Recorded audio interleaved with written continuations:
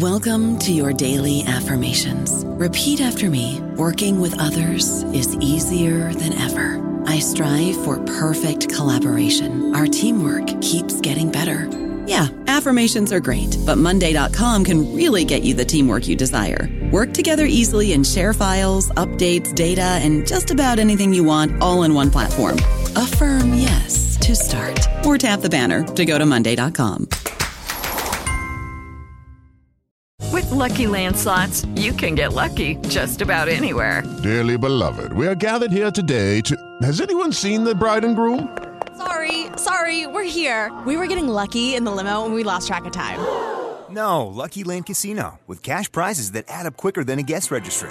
In that case, I pronounce you lucky. Play for free at LuckyLandSlots.com. Daily bonuses are waiting. No purchase necessary. Void where prohibited by law. 18+. Terms and conditions apply. See website for details. Hello, everybody. This is Marshall Poe. I'm the editor of the New Books Network, and I'd like to tell you that we have a new and improved website. It has 2 new features that we think you'll love. One of them is a vastly improved search engine, so that when you type in keywords, you'll get a bunch of episodes really quick. The other is the ability to create a listener account. And in that listener account, you can save episodes for later listening. So you can create a kind of listening list. We think these features are neat and we think you'll enjoy them. Please visit the site today. Welcome to the New Books Network.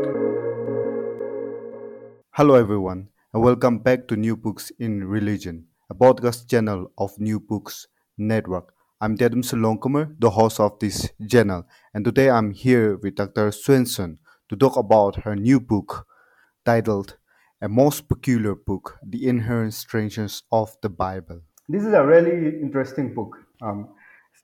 When I went through this book, I kind of felt that since I come from a Christian culture, I felt that, okay, I think the information here will be not so much new to be, and since I am a scholar in the area of religion, I have read so many things in the area of Christianity and the history itself. But I think surprisingly, this book was something which was very interesting in that sense.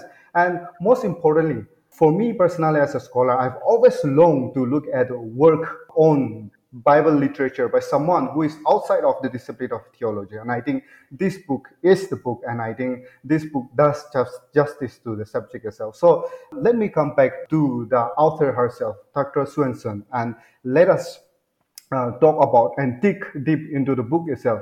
So, Dr. Swenson, tell us something about yourself. Sure. Well, thank you first, Tia, for inviting me to talk with you about this book. It really is always fun to visit with folks who have some interest in the topic, and I really am delighted that you found it to be so engaging and interesting and helpful. I also grew up in a Christian background. I was born and raised in northern Minnesota, which is an area where a lot of Scandinavian Lutherans landed.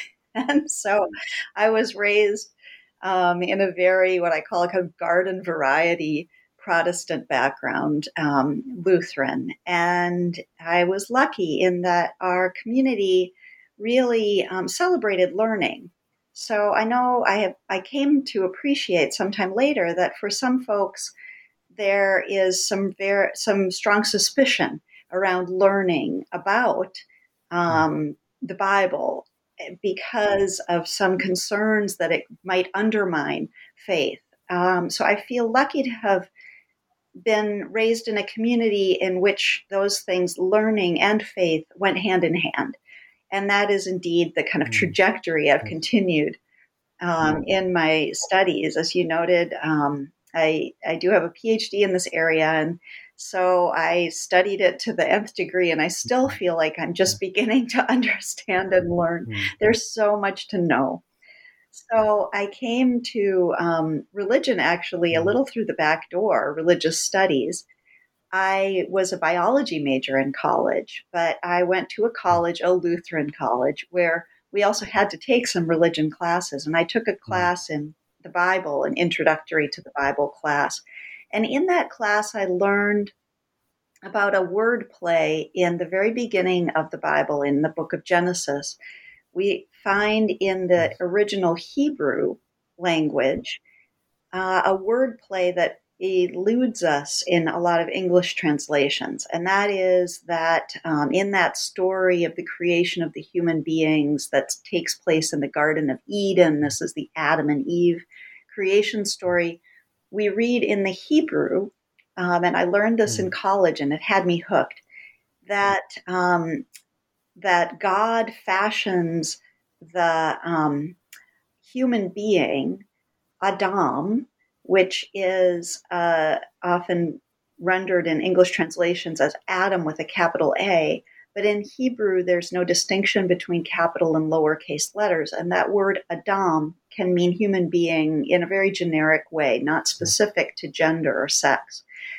So Adam was created out of Adamah, which in our English translations is soil or land or ground or dirt, and none of which have that that poetic resonance or that wordplay that the Hebrew does. Adam out of Adamah, human out of humus is the closest we might get. Anyway, I've long had an interest and concern, a passion for the non-human natural world, and environmental issues inform a lot of my thinking and my way of being in the world. And when I saw that and learned that, this intimate relationship between human beings and the ground, the land, the soil, the earth, the stuff of the world, that this intimate connection between human beings and our world, I thought, wow, there may be a lot more in this book than I'm missing in only reading it in English translation.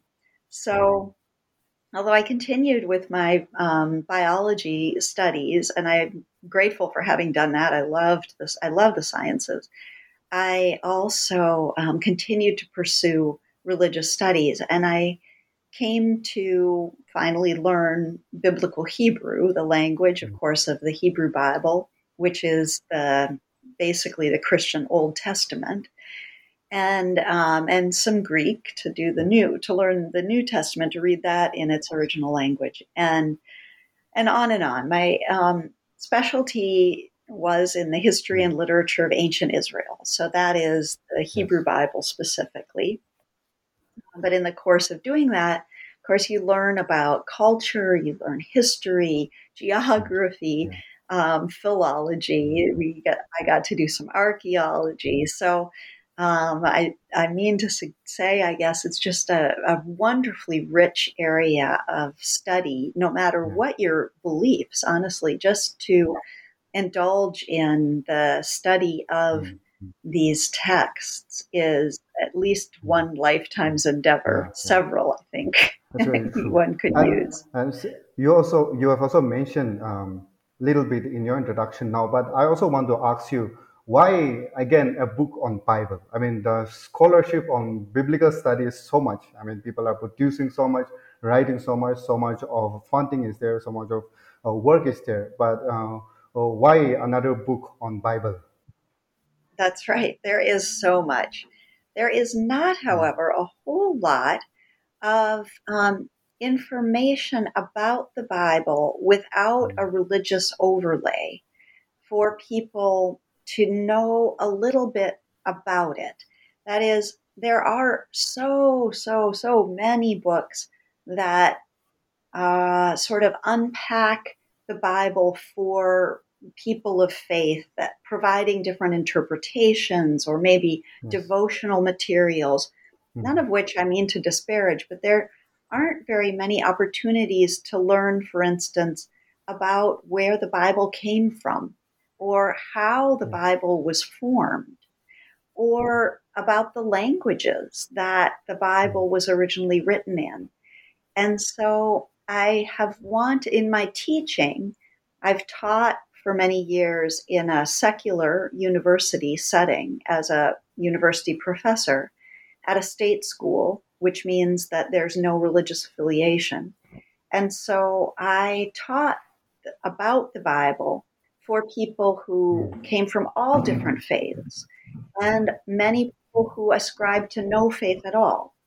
And sometimes people would say, how could you do that? How can you teach without interpreting the Bible? And I said, well, listen, what is the first book in the Bible that you would come to when you open the cover? And anyone who's had any experience with the Bible, or if they just picked one up, no matter what their religious belief, would observe that it's this book titled Genesis. And that doesn't matter what you believe. That's still the first book of the Bible. In other words, there are facts about the Bible that sometimes are hard to get because there's so much information about, or so much effort that people have made to say what God tells you to do based on what their interpretation of the biblical texts are. This is kind of a long roundabout answer to say that I have been really motivated by giving people the tools to make sense of the text for themselves. So that was especially true of a book I published some years ago called Bible Babble, the subtitle of which is Making Sense of the Most Talked About Book of All Time. And in that, I kind of tried to provide folks with a Bible 101 that was a sort of everything you wanted to know about the Bible, but didn't know enough to ask, like who is Adam, or who is Jonah, and where is Israel, and why do we care, things like that. But with this book, I wanted to go a little bit deeper and a little bit farther with some of what people might know or want to know about the text. Namely, that anyone who has dipped into the Bible at all, tried to read it at all, will quickly encounter things that are utterly bewildering. And if not that, then, or I should say, and also, sometimes things that are appalling or off-putting.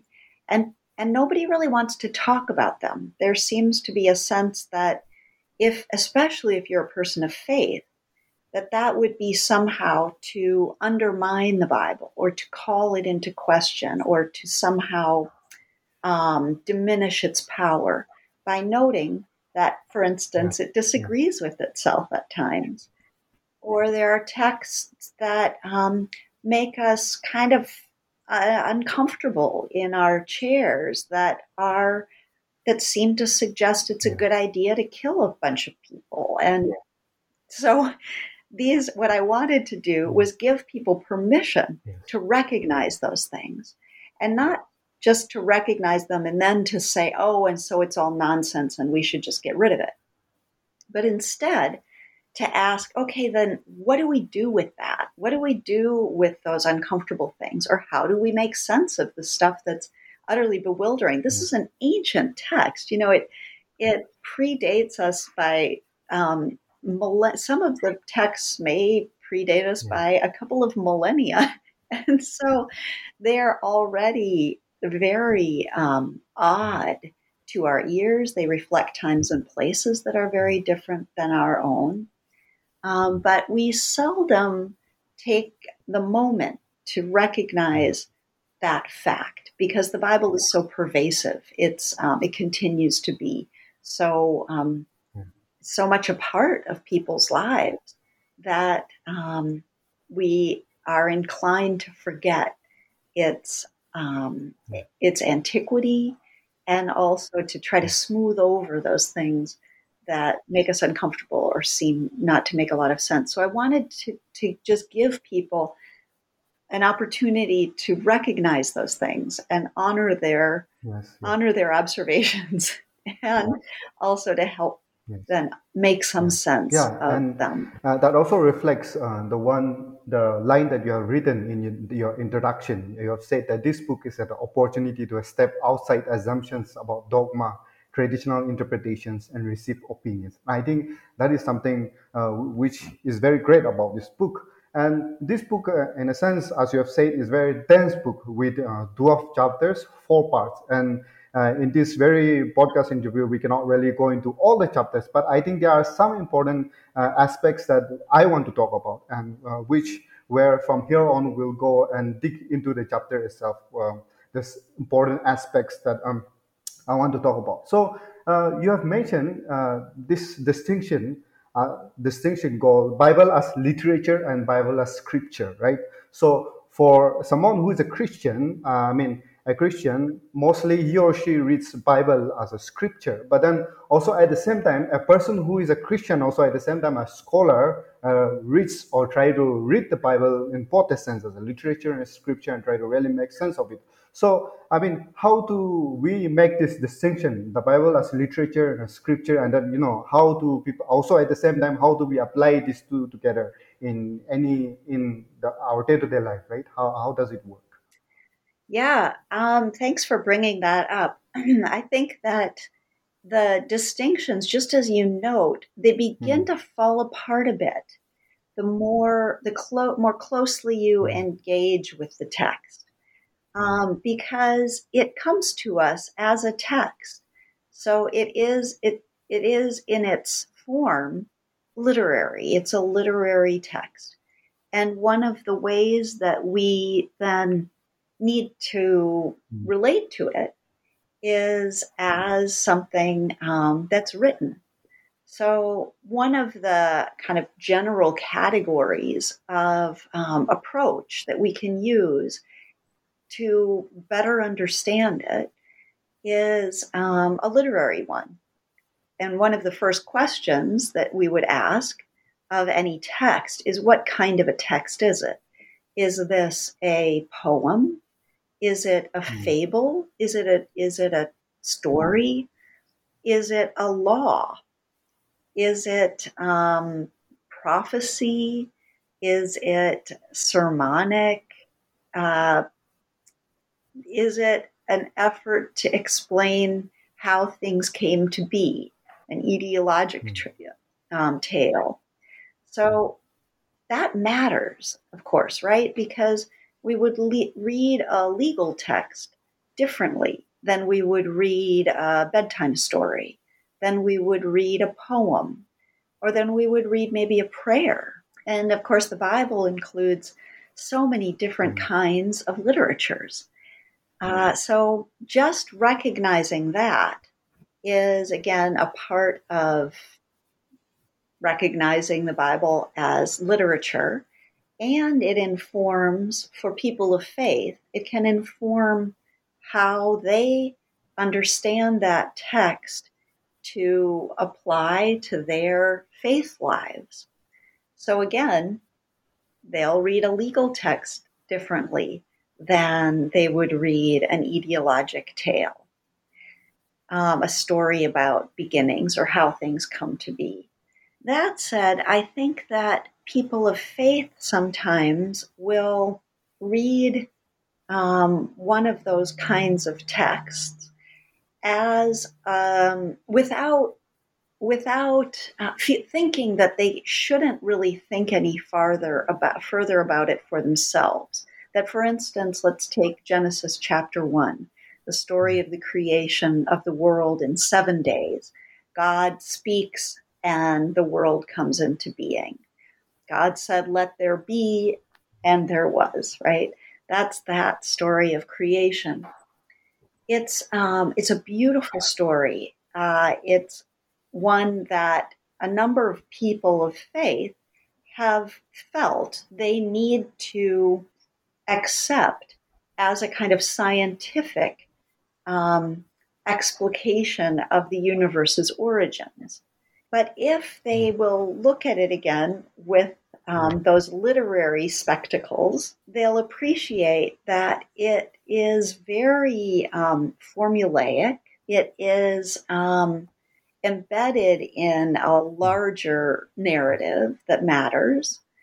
But it is likely also, scholars have unpacked a number of the different specific characteristics about it, including its language, to situate its origins in a particular time and place, can come to appreciate that it has import for them as persons of faith, separate from a literalistic application as a scientific description of the universe's origins.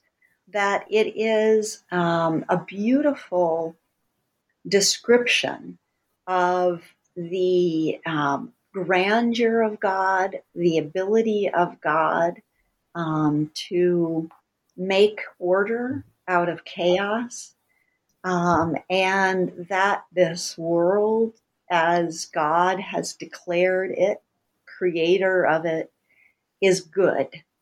That is in that story we read, God regularly reflects on God's creation and notes that it is good.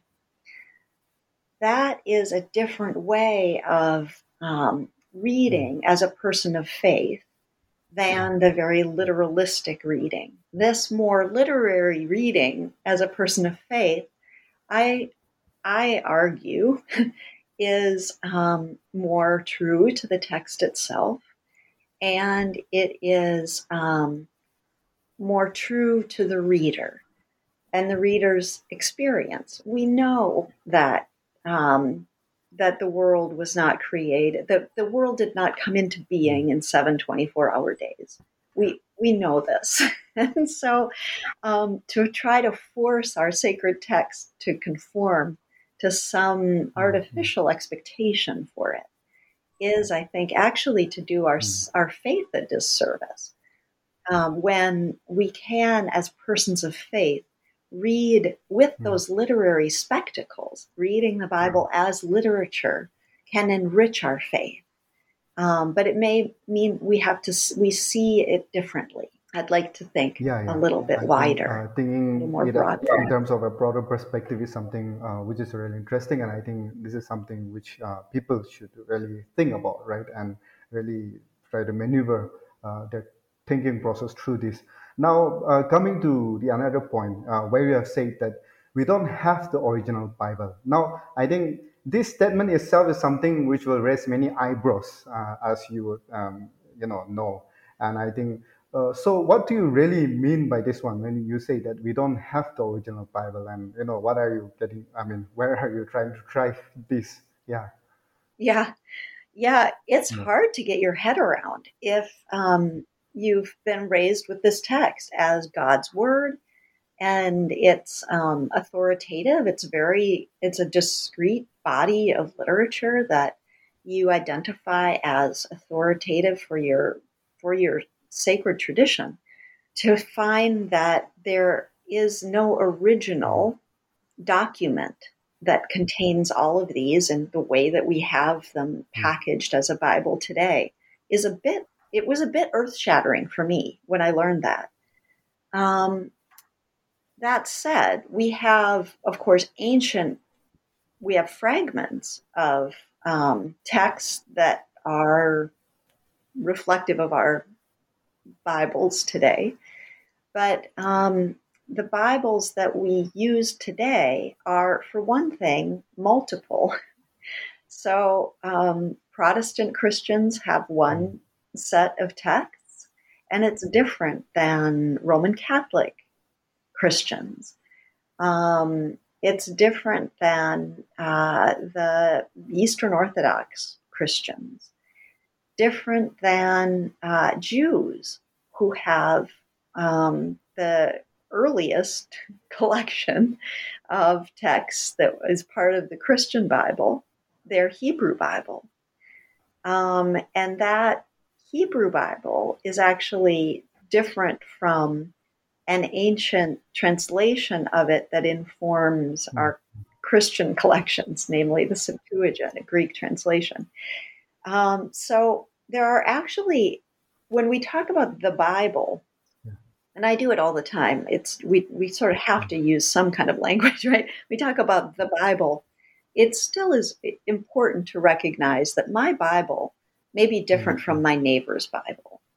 That if I'm a Protestant Christian, my neighbor actually has more stuff in her Bible if she's a Roman Catholic Christian than I do. And that reflects the fact that the Bible developed over a long period of time. It didn't just all fall out of heaven in one moment. in the form that we are reading it today. And unless a person is reading ancient Greek and biblical Hebrew and Aramaic, then they're reading a translation. And every translation is interpretation. There is no way around that. And it's not to criticize the translations as somehow lesser than an original. It's just very important to recognize there's no way you can translate a text without making choices as a translator about whether to use one word or a different word, whether to apply a certain syntax or a different syntax, to order those words differently. We don't have punctuation in the earliest biblical manuscripts. So where do you put a period? Where do you put the comma? Where is a line break in the case of, for instance, poetic literature, prophetic texts? So it would be great if we had, in a way, it would be great. But I'll tell you why I think what we have is the best of all the worlds. In a way, it would be great, or we seem to assume that there is somewhere one collection of bound pages that is the original Bible, that we can all just go back to and look at what the original says. We don't have that. I like that we don't have that, because I think that reflects the dynamism of the Bible that we tend to forget better than anything. That is, the Bible grew up over a long period of time. Language is always changing. Our world is always changing. And so we need to use our best selves when we come into relationship with this text, that we are partners in the meaning making when we encounter the biblical text.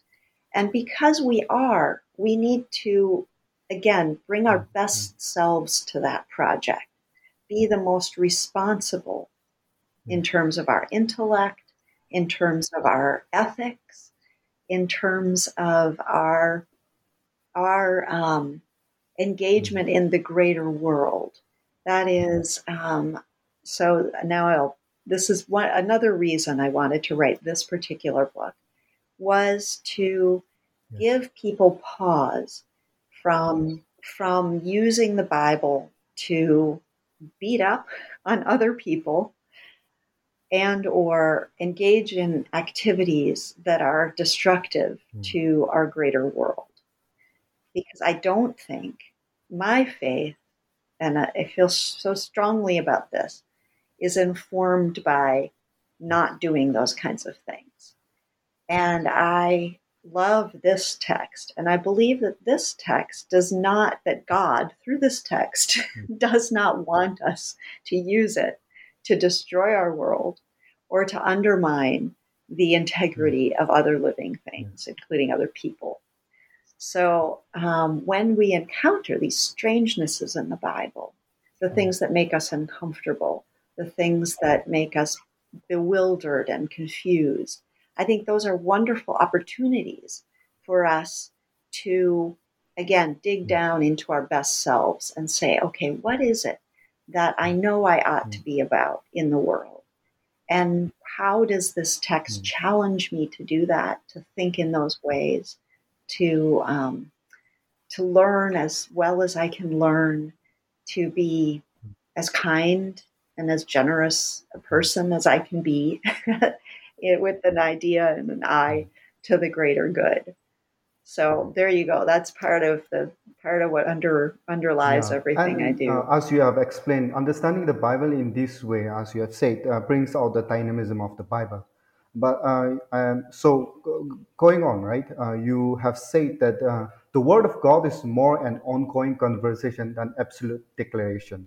Now, for any person, right, coming to a religious text, he or she will always try to find for absolutes for their life in terms of what the text say. I mean, since they believe that that text comes from God as such, something as such. So I think how does we understand this one? So you say that this word of God is an ongoing conversation. So what does ongoing conversation mean? And then conversation, then absolute declaration. So I mean, what are these some of these absolute declaration that you want to do away with, right? So I think what do you really kind of Yeah.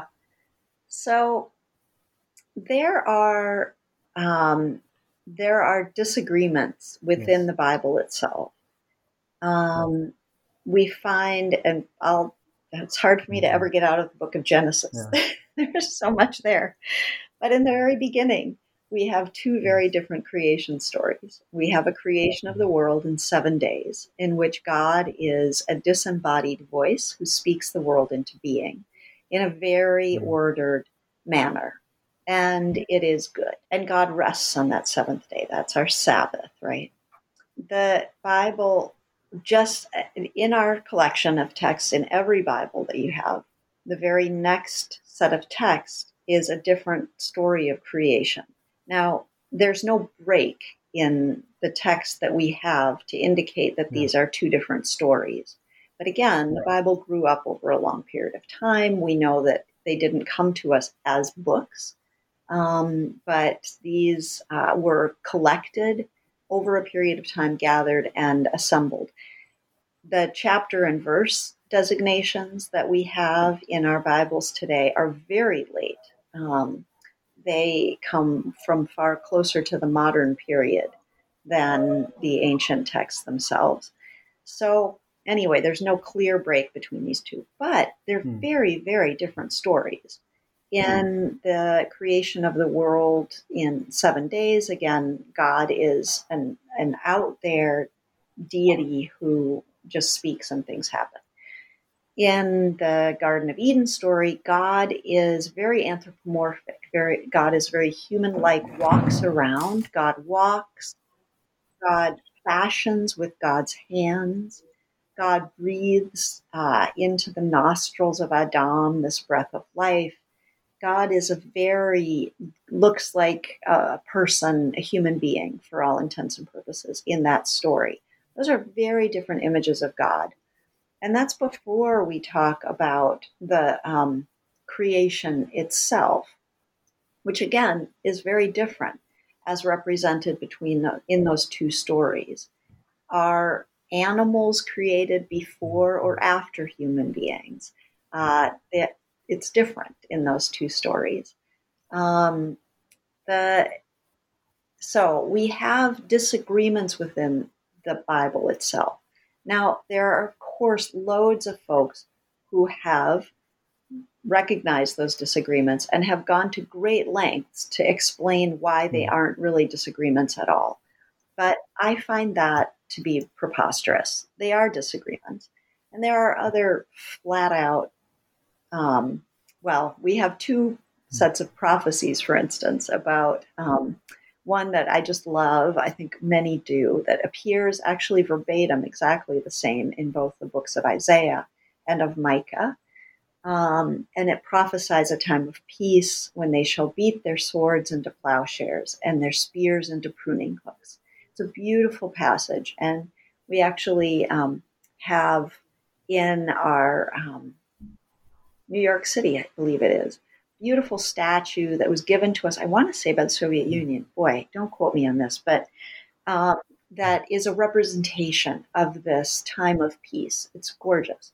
There is also within the same collection in the Bible, in the books of the prophets, we find in the prophet Joel a prophecy telling a time when they shall beat their plowshares into swords and their pruning hooks into spears. Literally the opposite of what we have in Micah and Isaiah. Again, people can use all sorts of fancy shenanigans to talk about how those are to be reconciled. But those are just a couple of many, many places in which the collection as a whole contains expressly disparate and disagreeing points. I think, again, that we can talk about the historical context of the Bible's development, that it grew up over a long period of time, a gathering of different kinds of texts. So you're going to have different kinds of texts. I also am a firm believer in the intelligence and informed nature of the persons who collected those texts. And we can always bring God into all this, like God was present for all of this, or the Spirit moved, and so on and so forth, right? At any rate, I don't think it was random that things were collected as they had been and were put in the placements that we have. Again, that will vary from Bible to Bible. But when you have that, you have an invitation as a reader to recognize these disagreements and to then treat your relationship to the text differently than as a dictatorial, absolutist declaration of God.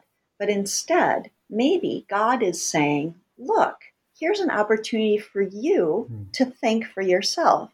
Here's an opportunity for you to join the conversation.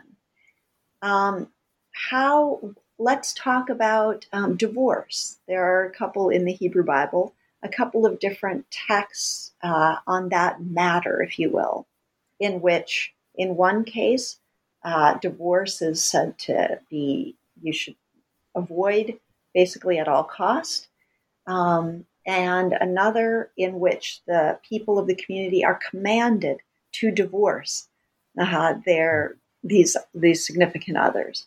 So what do we do with that? I think because we have these disagreeing texts, ancient, we have an opportunity to get into the conversation ourselves and say, okay, we have to think about this for ourselves. And what does this mean? What did it mean back then? Those texts that forbade divorce, we know, were coming from a highly patriarchal culture in which a woman would have been disenfranchised and made tremendously vulnerable by divorce. So to divorce would be a social injustice, an act of social injustice. It's not necessarily that they didn't get along. We're talking about a different set of values and relationship. Recognizing that, we may be more sympathetic to that perspective. Gosh, if a man had all the property and all the power, and he just decides to discard this wife who was by the cultural norms dependent on him for everything, that would have been a grave criminal act on his part. Now, over here, we have this command to divorce. In this case, it is a post-exilic context in which the peoples had been, their numbers had been sorely diminished, and they were at risk of losing their identity entirely.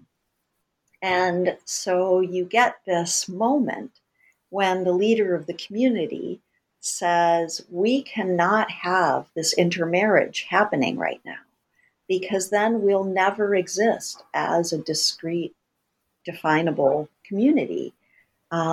So that helps us to make some sense of it, to make some sense of each of those. And then it gives us an opportunity to ask out of our own historical and cultural context, how might we think about those kinds of things?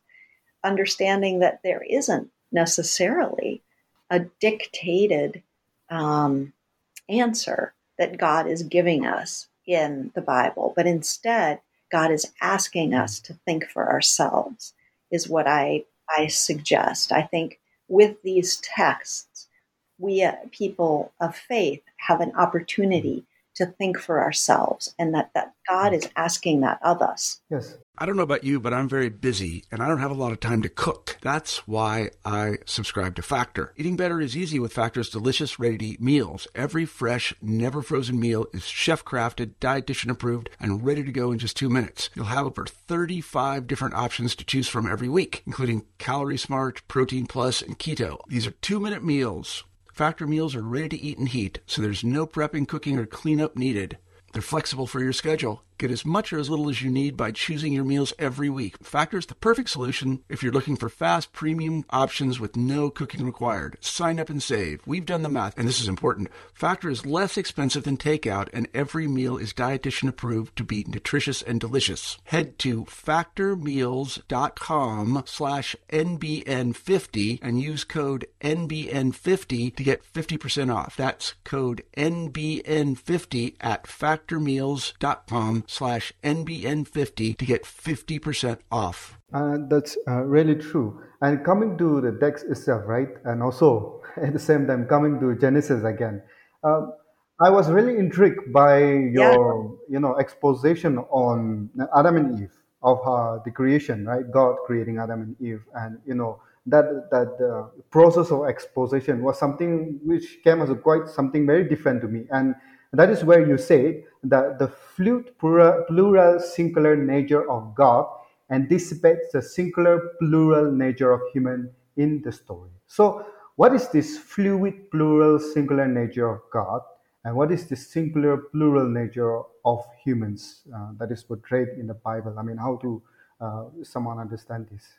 So in the very beginning of the book of Genesis, we have a name for God that is in its etymology, its grammar is plural. The word Elohim is a word in Hebrew that can mean gods strictly it means gods, plural, with an S on the end. And we usually render that, of course, with a lowercase g, a generic noun. But because it is used of the deity, a creator deity here at the beginning of the book, and in Hebrew, the verbs in sentences, you will, the verbs identify the number, person, and gender of the subject. And so when the verb when the verb form is singular, then we know that Elohim is meant to be a singular deity, though the word itself is plural. So that's one piece of it. But I think probably what I was also talking about in that context is the relationship between Adam and God in those two creation stories. So we talked a little bit earlier about that word Adam and how it is usually written capital A, Adam, as a name. And it's not necessarily wrong, but that word in Hebrew is always lowercase. Well, everything is either all uppercase or all lowercase. There's no distinction between upper and lowercase in Hebrew. And but sometimes a word will have a definite article marker in Hebrew that will indicate it as that we should put up a capital letter at the front as a name. But Adam is a very common word in Hebrew, meaning simply human being. It also can mean man, gender specific, as opposed, if you will, to woman. But Adam is, again, super, super common, means human being. We have in Genesis chapter 1 that really intriguing passage of that describes the creation of the human beings, in which God says, let us create Adam in our image. So we have this plural declaration that God makes in that text. Now, appreciating historical context, we know that the ancient Near East out of which these texts came. The cultures there, including the Ugaritic that informed a good bit of what we have in the Hebrew Bible, thought of the heavens, if you will, as populated by deities, plural, who were subject, if you will, to a head god, a sort of chairman of the board. But still, there was a kind of collective effort there. So this may reflect that kind of divine council model, where God, in true ancient Near Eastern godly fashion, consults with the other beings, the other divine beings. So let us make in our image.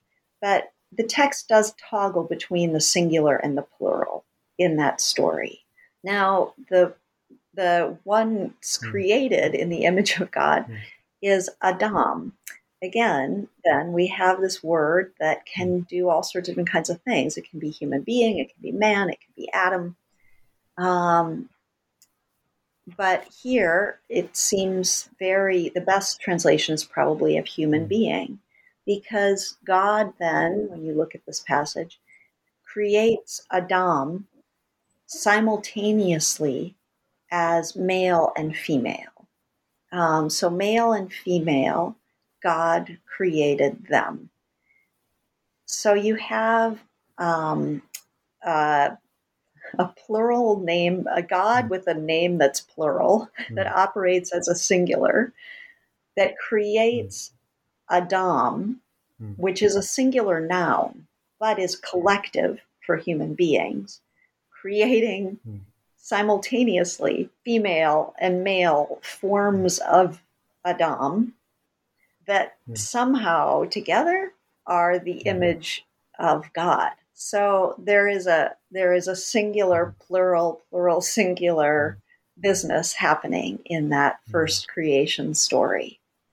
And then when you get to the second creation story, it doesn't completely get cleared up. You have Adam created out of Adamah by this much more anthropomorphic God, form of God, who is rather quickly identified by God as having a lack, that Adam is alone.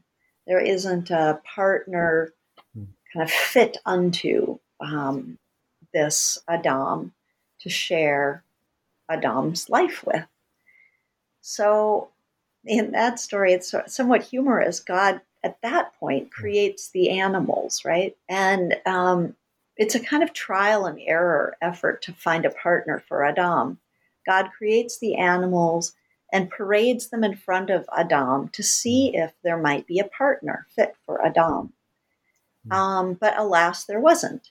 But Adam names the animals. Notice how I keep saying Adam instead of Adam, because that's the way the story tells it. This is Adam. And it's only later then, after this somewhat failed experiment, there was no partner fit for Adam from among the animals. Then God anesthetizes Adam, puts Adam to sleep, and performs the surgical procedure, takes from the side of Adam and fashions another.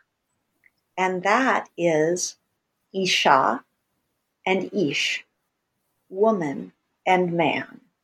So it's at that point in the story, and only at that point, that we have the delineation between man and woman.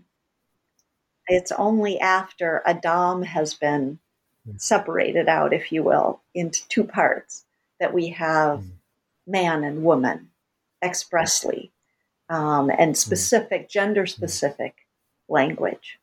Now, a biblical person who knows Hebrew reading this will say, yeah, but Adam is all, remember how the verbs identify the number, person, and gender of their subjects? All the verbs associated with Adam were masculine singular. So doesn't that mean that Adam was Adam? But no, because Hebrew does not have a neuter. It doesn't have a pronoun that is neither male nor female. Like German has a neuter pronoun, right? Hebrew does not have that. Neither does English. We have either masculine or feminine. And whenever there is a collective, Hebrew defaults to the masculine. So it doesn't really answer it. It still is Adam, a clear masculine Adam, until we have that separation of Adam into Isha and Ish, female and male, woman, and man, those very gender specific words. So again, you have this singular plurality happening within Adam and the creation of human beings. And especially again in the first creation story, the creation of the male and female human simultaneously as the image of God is really provocative. It's we tend to think about God in masculine terms. Again, the Hebrew Bible, all of the biblical texts. So the New Testament, of course, comes as later than the texts of the Hebrew Bible, but we're still in a deeply patriarchal culture, and so it shouldn't surprise us that a lot of it focuses on men. That God is predominantly represented with masculine language and imagery, but as persons of faith, we can say, okay, so the Bible does that. We understand its historical context and cultural context out of which it comes. And that doesn't necessarily mean, to me, as a person of faith, that God is a guy. Yeah, and I think that is where the kind of fluid nature of who God is and what human beings are meant to be is kind of like overpowered by the cultural norms. And I think that is something which is very important to understand and realize in terms of digging into the text, right? And I think that is something which you have really made clear in your book itself, Anna. That was something really interesting to me. And coming on to the next one, you said that the idea of demons as evil-ish mischief makers that could possess a person with malevolent spiritual forces and cause all sorts of trouble doesn't fit the whole Bible. Now, so how does the Bible portray this demon or evil as? Yeah, we don't have. So in the New Testament, we have some language of demons and those possessing spirits. But that is actually a small portion of the entirety of the Bible. We do have references in other biblical texts to beings other than God. But one of the most intriguing is Satan, or the Satan, whose evolution we witness within the biblical text. The Satan is, that word is a Hebrew word, is in our modern parlance, Satan with a capital S is the evil alternative of God, is, a devil who presides over hell. Satan is the personification of wrongdoing and evil in our world. But that's actually a very late development. And in the biblical text, somewhat surprising to a lot of people, God actually operates as a Satan. God sends a Satan as a kind of angel, actually. So, and not a fallen angel, but a messenger of God to do God's bidding. And Satan is more like a prosecuting attorney in some of the earliest texts. And in most of the Hebrew Bible, Satan is among the divine beings, is one who really sort of can kind of ferret out the truth of a thing. We see the Satan, especially in the book of Job. But then we do find in the New Testament, Satan taking on legs, so to speak, as an alter ego, or the evil opposite of God, the tempter. We find the tempter of Jesus in the wilderness. So those that whole panoply of, bad spirits is an evolution, the product of an evolution of an idea over time. Yes. And we see it, come in closest to the modern ideas in the New Testament, which has the newest literature. Yes. And also in line with that one, right? Since my work concerns religious syncretism, and you have also mentioned some of the aspects like marriage, original sin, homosexuality, abortion, and hell, and the examples that you have mentioned. You said that these are some of the, silent issues that are there in the Bible. And also at the same time, the Bible really doesn't say much about these things, but actually we have really, imputed this into the Bible through our culture and the cultural norms that we have. And I think this has so much to do also with the kind of syncretism that is happening around cultures, right? So for me, as I look at Christianity also, in my work, syncretism is something which is very important, and I think I also see Christianity as a product of the syncretic aspect of the surrounding culture, beliefs, and practices, and all, right?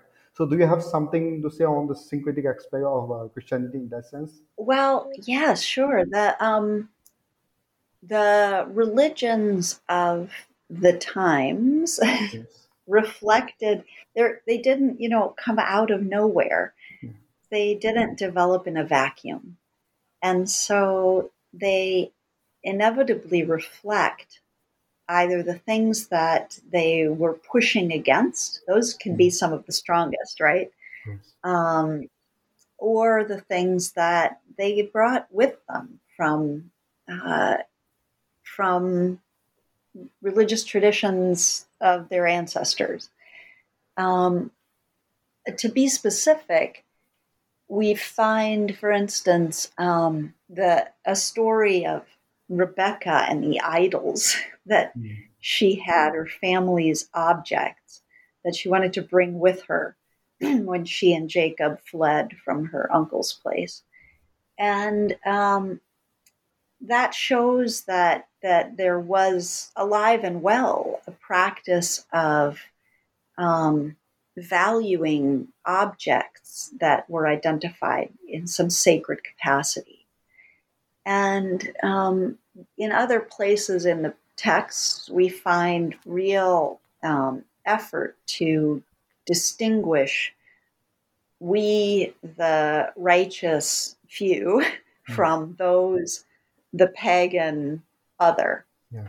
And often when those kinds of things happen, if you peel back the layers a little bit, you discover that the pagan other actually had been us, and we're trying to do something different here. There's one school of thought that rather than, Joshua coming in and killing and getting rid of all of the Canaanites in the land and then establishing, this Israel that was the monotheistic, God-worshiping, God-fearing people, that community of the God-fearing, God-worshiping people actually emerged out of a Canaanite culture that ascribed to worship of Yahweh and possibly a partner, female consort to a male Yahweh deity, Asherah. We have some archaeological evidence of that, but we get real pushback against those syncretistic impulses in the biblical texts as a way of defining the self over and against the other. Yeah. And of course, Christianity was very much informed by the religions of its time. The Roman traditions were not completely absent from the ways that Christianity developed. Yeah. And there's so much that seems to, talk about this book. There's so much that we can really talk about this book. But again, at the same time, there are time constraints and the time, we have certain limited time. So we'll have to come to an end. But I would like to say this about the book. I mean, this book is an invitation to both a believer and a non-believer, in a sense of Christian, right? And also at the same time, this book is a critical look at the Bible, but also at the same time bringing out this dynamism and the beauty in the Bible itself. So I think to the listeners, we have just touched the iceberg here, and I think there's so much to dig in this book. And I think to all the listeners, I would suggest all of you to get hold of this very book and to read it. I think you will thoroughly enjoy this book. Also, at the same time, find new ways of trying to understand and trying to read the Bible, because the last chapter is about the 10 commandments for reading the Bible, and the author has taken, Dr. Swenson has taken the blueprint from the 10 commandments itself, and that is something which is really interesting. I think any readers who picks up this book will be really interested by the last chapter also. That will be like a treat, right? The last chapter will be like a treat, and I think this is something which is very important. I think these are some of the questions that I've had that I want to explore. There are so many which I want to talk about, but I think we'll have to end the conversation here. So, Dr. Swenson, what is your next project? What are you up to these days? And also at the same time, if anyone wants to reach out to you, what are the platforms where anyone can reach out to you? Any social media or anything? Yeah. Well, thank you again, Tiat, for this wonderful conversation. It's just so much fun to talk to you about it. And I really appreciate your excitement about this dynamism of the Bible and the invitation to engage with it that clearly has gotten through to you, struck a chord with you, and I really appreciate that. I can be reached. I have a website, kristenswenson.com, and there's a contact page there. It goes to my email, so I do see those, and I love to hear from folks. The book is called A Most Peculiar Book, which was A Most Peculiar Book, The Inherent Strangeness of the Bible, which was the suggestion of my editor. And I think it's a really nice title for that subject. It is such a peculiar book, the Bible, and strange and wonderful. And again, I'm glad, Tiat, that you could appreciate that as a Christian, and that this is not a book that intends to in any way undermine the power of the Bible, but instead to give folks an opportunity to recognize what's weird about it and try to make some sense of that. My next project, I have a couple things in the works. I've actually been writing some fiction, which is a lot of fun, some set in the ancient world. But I also am working on a project that is an expansion of that final chapter that you were talking about, Tia, 10 Commandments for reading the Bible. So that's in the works as well, and we'll see where it goes. In the meantime, it's just wonderful to visit with you, and I wish you well in your studies as well. Yes, very, very exciting things ahead of you, and thank you so much for joining me, and take care. Yeah. Okay, thanks, Tia.